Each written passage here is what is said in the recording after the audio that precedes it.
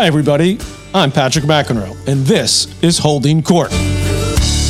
Hello. Time for a little Holding Court tennis-specific podcast, and thank you all for replying on my Twitter feed as I posed a question of potential topics, and I got a lot of great responses, Some of them, well, maybe not all of them great, but a lot of responses, so I appreciate that, and I'm literally going to go right down the list on my feed, as many as I can get in here. You know, I like to keep it about 20, 25 minutes of what came across on my Twitter feed. So if I'm not going to skip one. I may not answer it if it's a topic I don't want to get into, but I'm going to read every one of them as much as I can. All right, first comes from Austin Price. By the way, this is October, what's the date today?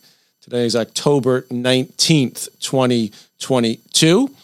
So I went to my phone to find that. Let me get back to my Twitter, and I'm going to start with the first response that I got, which was from Austin Price.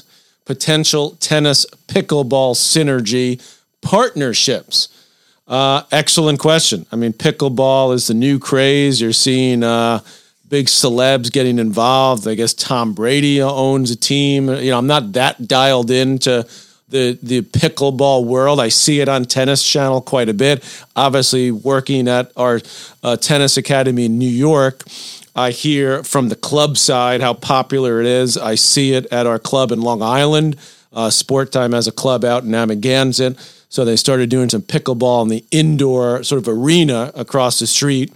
We've yet to build pickleball-specific courts at our facility on Randall's Island, which, by the way, today is the first day that they're having the migrants use the facilities there, which have been under construction and getting set for the last couple weeks. So that's another issue for another day. But we haven't. There's Sport Time, our company that owns our tennis academy and a bunch of other clubs all over New York and Long Island specifically, but all over New York. I believe are very interested in possibly getting into it. Maybe not at Randall's Island at the moment because we're doing quite well, knock on wood, there with our tennis programming, both for kids, adults, and so on. But, you know, there's plenty of places. I remember going to a tournament with my daughter. I believe, I'm trying to remember, I think it was in Georgia. Yeah, I think it was in Georgia, maybe Rome, where they had that great tennis facility there. And I remember we were staying in a downtown hotel, downtown Rome, which is relatively small, as you can imagine. Love it there, by the way. Great tennis people there. An incredible facility, I think 50-plus courts. But one of the facilities that was by the downtown area had a ton of tennis courts as well. It was almost a satellite to the bigger facility, and they had just loads of pickleball courts. I remember one day, during the 3-4 days I was there with my daughter, pickleball courts packed. And that's what you're hearing all over the country, different places. So I love it. A lot of tennis purists don't like it. My brother being one. You know, it's relatively simple to play, at least at some sort of level, which is, I believe, why it's so popular. I'm for it because I think anything that gets a racket in people's hands is good for racket sports, and, you know, tennis being the leader of racket sports. So that potential synergy with pickleball could happen with tennis. I mean, maybe you set it up at different, you know, tournaments. You know, the smaller professional tournaments, particularly in this country, can use different things to get people out there. The majors are obviously hugely successful. The U.S. Open, the BNP Paribas Open, Indian Wells. Yes, I give them a plug because they sponsor our tennis academy. The Miami Open down south, Cincinnati, of course. All those tournaments are hugely successful. But the smaller events, the 250s, the 500s on the main tour, are not always as successful. I mean, there's a little, you know, it depends where you go. So anything that can get more people out and interested, and yes, pickleball is much easier to pick up and play at a certain level, which, again, you want to get people out there playing. So you're seeing Sam Querrey, who just retired from the main tour, played his last match at the U.S. Open. He's super into it. Noah Rubin, who came out of one of our facilities in Long Island, and of course had an amazing junior career, played on the tour for a number of years. He did a whole Instagram post with going to pickleball. that he's too small to make it, big time in tennis. He sort of had fun with it. So we wish him luck. And I'm guessing that you're going to see more sort of, and obviously I know that some of the top pickleball players right now on the pickleball tour played a pretty high level of tennis, not professional tennis, but junior tennis or college tennis, and then have gotten into pickleball. So it's not like a given, by the way, that just because you were a great player in tennis is necessarily going to translate to pickleball, but it definitely helps. So if you want to get into it. So I think it's fun. I think we'll see if it continues to develop. The coach, then my next one is tennis with a question mark. I guess he's not a tennis fan, or maybe he is. He looks like he's got a red clay court there in his picture. So then next one is AM. When will Novak overtake Nadal in Grand Slams? When will Nadal retire? Who will dominate the circuit after Novak, Nadal are gone? All excellent questions. Let's start with the last one. I think we have a pretty good idea who's going to dominate or at least be close to near the top. Alcaraz is already there at number one. Sinner, not that far behind. Tiafoe's had a great run recently. Taylor Fritz. Musetti, the Italian, you got to put Medvedev, you got to keep him in the mix there. Tsitsipas, the guys that are there already. Maybe there'll be some, 17, 18-year-olds coming up soon that we don't know of yet. I could look at the junior rankings and get some idea. But when will Nadal retire? Good question. Hopefully not for a while. I mean, it was obviously touching. I haven't done a full podcast yet on the Laver Cup and being there for all the emotions that were there for Federer retiring and, Rafa sitting on the bench with them kind of holding hands, and Rafa in tears as well. And, of course he was asked about it. And, he didn't, you would think just by watching him as just a fan that he was thinking about his own, when his time comes, but he said not really. It was all more about, the relationship he had with Federer, and obviously their careers have been amazing with each other, against each other, and so on. So let's hope Rafa can continue to play a couple more years. I would guess that Djokovic will play longer if I had to bet right now, just because of, he's a little bit younger and the wear and tear seems to have taken a little bit more of its toll on Rafa over the years. But, we've said that about Rafa 10 years ago. And here he is at 22 with 22 majors, Novak at 21. Novak's looked amazing since he's been able to play, since Wimbledon. Of course, couldn't play in the summer in the U.S. I didn't like the fact that he couldn't play, but it is what it is. I'm not going to get into the whole politics behind that at this point. I think they should have lifted it, but that's a government. That has nothing to do with the USTA and tennis. Okay, that's a government. You would think that at some point, whether you're vaccinated or not, is not going to be the determining factor if you can get into the country, because, knock on wood, it seems like the pandemic is a lot more under control than it was a couple of years ago. So I know we could go off on a whole bunch of tangents on that politically that I'm not into doing right at this moment. I'm going to try to stick to tennis, at least for this particular podcast. When will Novak overtake Nadal? I mean, if he's able to play in Australia, which I bet he will be able to play, he's allowed to get in the country now. If you're unvaccinated, you can get into Australia. Remember, they had the most strict conditions and protocols there of almost any other country, certainly Western country, in the world dealing with the pandemic. But now anybody can get in because, everybody, well, I'm going to say, I think it's because most people in Australia took the vaccine and they were able to get it under control. Novak, of course, because he was deported from the country, could be banned. I've heard anywhere from, it's either 3 or 5 years banned from coming back into the country. My sources, and I have a few, I've done a few podcasts with a few of them, lawyers and so on, people connected, media people down under in Australia, saying they think with the change in government that's happened in Australia, they predict that will be lifted for Djokovic and in his particular situation, because his is a specific situation. When it came to the U.S. Open, it was only specific to him because he was not vaccinated. It wasn't like the U.S. government was singling out Novak Djokovic the way that the Australian government did at the beginning of the year. The U.S. government just has a blanket rule. If you're not vaccinated and you're not a citizen of the U.S., you can't come into the country. It has nothing to do with being an athlete or not. Do they make exceptions? I think there are instances where they do, and apparently Novak did apply for one, but didn't get it. And the USTA stayed out of it. And by the way, Craig Tiley, who's still in charge in Australia for Tennis Australia, I saw him gave a press conference about a week or so ago in Australia promoting the upcoming Australian Open, which is a couple of months away. And of course, he was asked about Djokovic and said that Tennis Australia, will not get involved in any way, shape, or form. Of course, after the shit show that happened last year, you can understand why. Let's see, next is Mike Garofalo. I think tennis balls should be fluorescent orange. Discuss. Interesting idea. I'm not, it's yellow is traditional. They're pretty bright too, but orange balls. Okay. I could be up for that. Wilson and Penn, which are the two main tennis ball makers, Dunlop makers, they might be a little rankled by that idea because they got a lot of, yellow fuzz, but I guess they could turn that into orange as well. And I'm a big fan of orange. Will Rafa play the end of the year finals? Comes from Callum Vincent, and who will win it? Well, Rafa, if he's healthy, I think he'll play the finals. That's obviously a big if. By the way, he also just had a baby boy, which you've noticed. Rafa respects his own privacy and his wife a lot, and you haven't seen any, at least to my knowledge, I've seen no photos or any posts from him since his wife gave birth. And obviously it was a difficult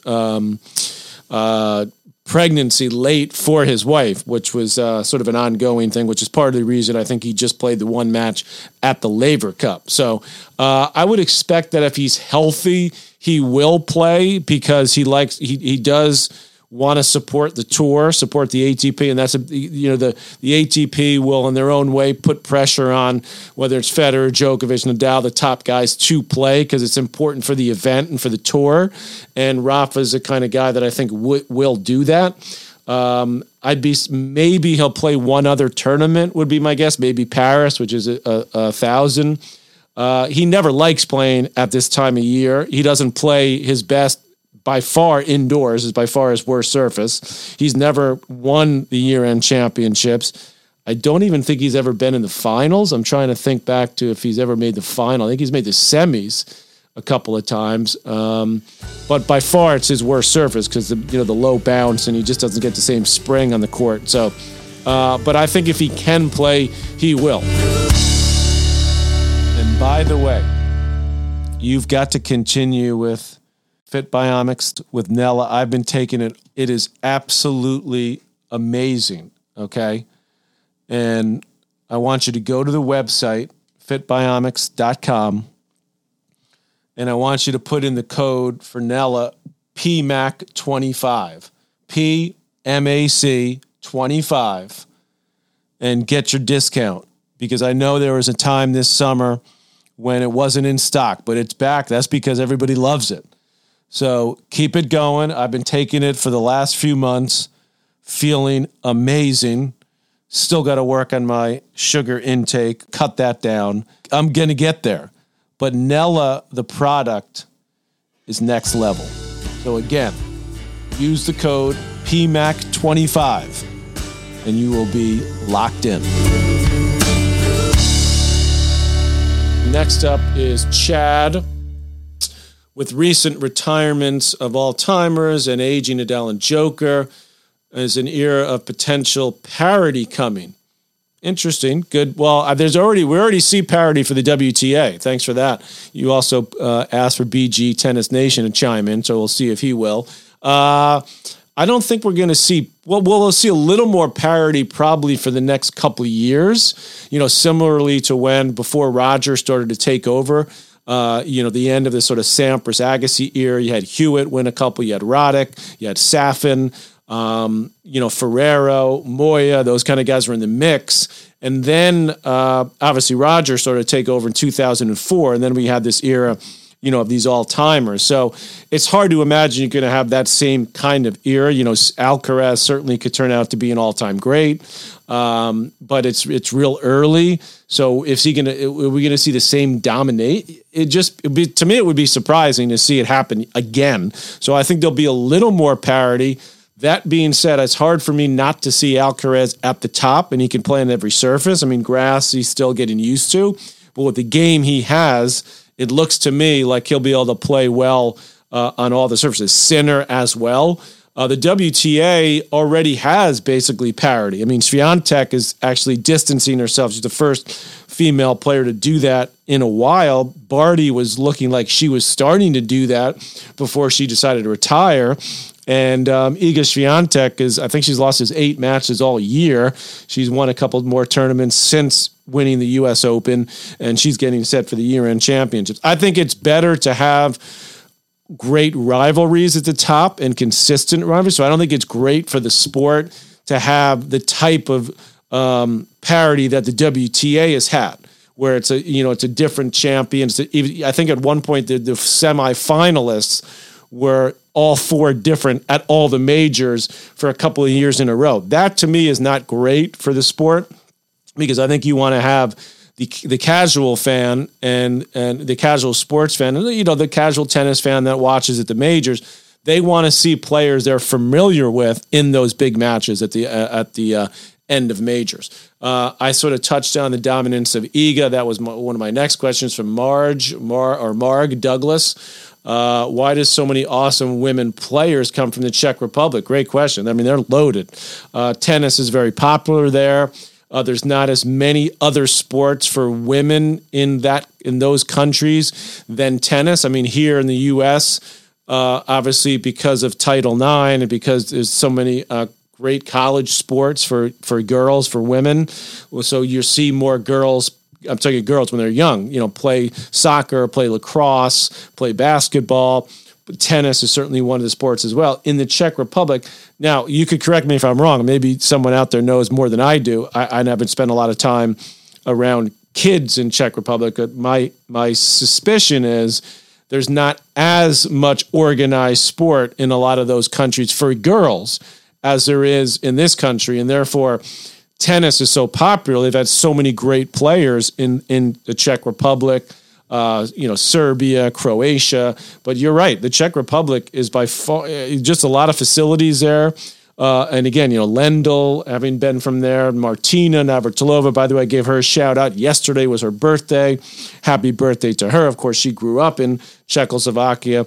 Now, of course, a U.S. citizen. So just so many great players over the years from that country. So I think those sort of dual couple of reasons. Florenz Lamert, Alexander Zverev and his chances to win a major in 2023. Well, he was looking pretty good at the French, right? When he beat Alcaraz, he had Nadal, giving him all he could handle in that match, which was the semis. Remember, it was like 3 hours. They didn't even finish 2 sets. Nadal found a way to win the first in a breaker. They were about to go to another breaker. And then he suffered that serious injury. So he tried to come back. It sounds like a little too early to play Davis Cup, and then had a setback. So he's out for sure the rest of the year. Hopefully for his sake, he'll be able to play again beginning of the year, but I think that's up in the air. I wouldn't expect that in the first year back, it's going to be, he's not going to be 100% at the Australian, you would think, which normally you would say that would be one of his best chances, a hard court. He's good on clay, as we saw last year, but I still wouldn't put him as a favorite if it's 100%. So I would say next year his chances are not good, but hopefully for him, he can get back to playing full time. ATP rankings, David John Farr says, are not reflective of the true player rankings. Well, for this year, that's true. And of course, there's a couple of reasons for that. Normally, I'm a huge supporter of the rankings because normally they tell the whole story, basically. But this year, with COVID, with obviously the decision by Wimbledon to not give points, which, by the way, in my view, totally backfired on them. And I saw a report recently that a few of the people on the committee had resigned because of it. I don't know that for sure. I'd like to get a little more information on that. But they made a big mistake by not allowing the Russians to play, and the Belarusians, in my view, because they're playing everywhere else. The war is going on, which is horrendous, as we all know. And then not giving points. So you're right, David John. They're not giving the points. Djokovic is ranked, whatever, he's now 7 or 8, which is absurd. Nadal's not ranked as high as he should be. Now that's because he didn't play as much because of the injuries, but I think he's got like 8 tournaments on his total for this year, where most of the other guys are at 19 to 22. So if you ask me right now, I would probably say Nadal should be 1, Alcaraz 2, very close, because Alcaraz won a major. He won 6 tournaments, including 2 other Masters events. Nadal, of course, won 2. I give a little more weight to the majors. We all do. Joker won Wimbledon, and he's got a great record when he's been able to play. I mean, he should be 2 or 3, right? So those are the 3, to me, by far the 3 top guys for this year. Medvedev is still managing to hang around and hasn't had, by his standards, I think, a great year. So I think the rankings are not totally indicative for sure of where players should be. And then you look at someone on the women's side like Rybakina, who won Wimbledon, and I was just looking at the tournament this week in Mexico. She's not even seeded, which is ridiculous. So that was a bad decision.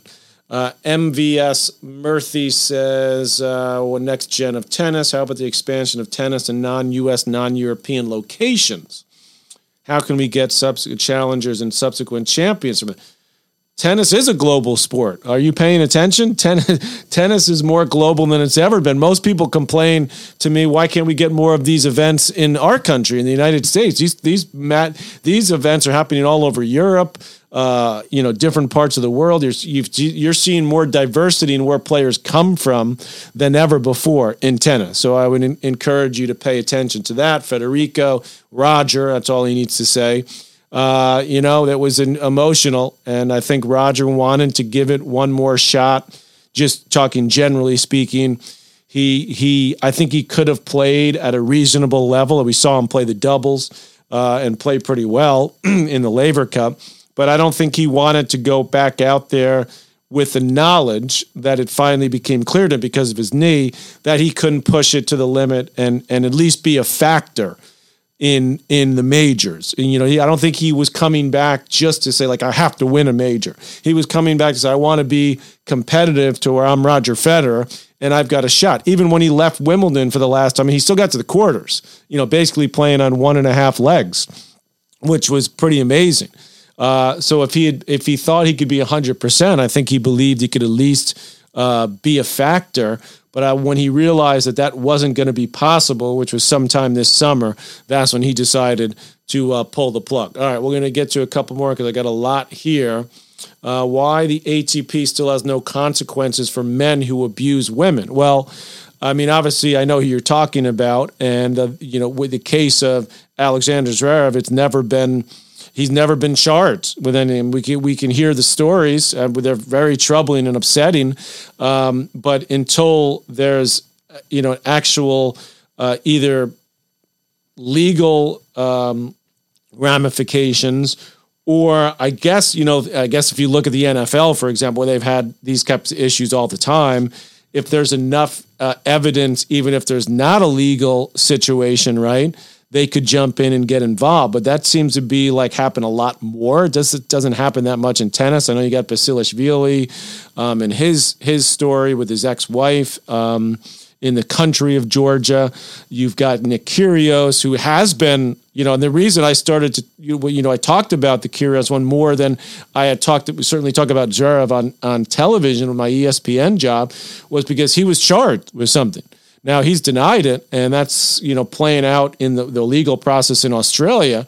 But I'm not saying, I'm not taking a side either way of the woman who accused Zverev or Zverev himself. I mean, they both have their side of the story. Obviously, this is a very touchy issue from all levels, and never, ever would I condone, doing any type of abuse, physical, verbal, to a woman or to anybody. But it's hard to say the ATP, what more could they do if there's no legal action taken. Of course, they can investigate. Maybe they have that we don't know about. So that's why I think it's a little hard to say that take now if let's say, for example, Kyrgios got charged and he had to suffer if he did it, if he actually hit his ex-girlfriend, then I think you could ask me the question again, okay? Because then maybe the ATP says, okay, for unbecoming, this is not behavior we tolerate if you want to be part of the tour, then I could understand it. Who do I see as the next big three? I think I tackled that from 10 Pro. Michael Schur, my old buddy, okay, the Ranger fan, running for Congress as he did out in California. We grew up together, me and Michael. We went to school together. So he likes to chime in. Is there any risk of live golf scenario in tennis? I don't know if I'd call it a risk. How about an opportunity for tennis players to make more money?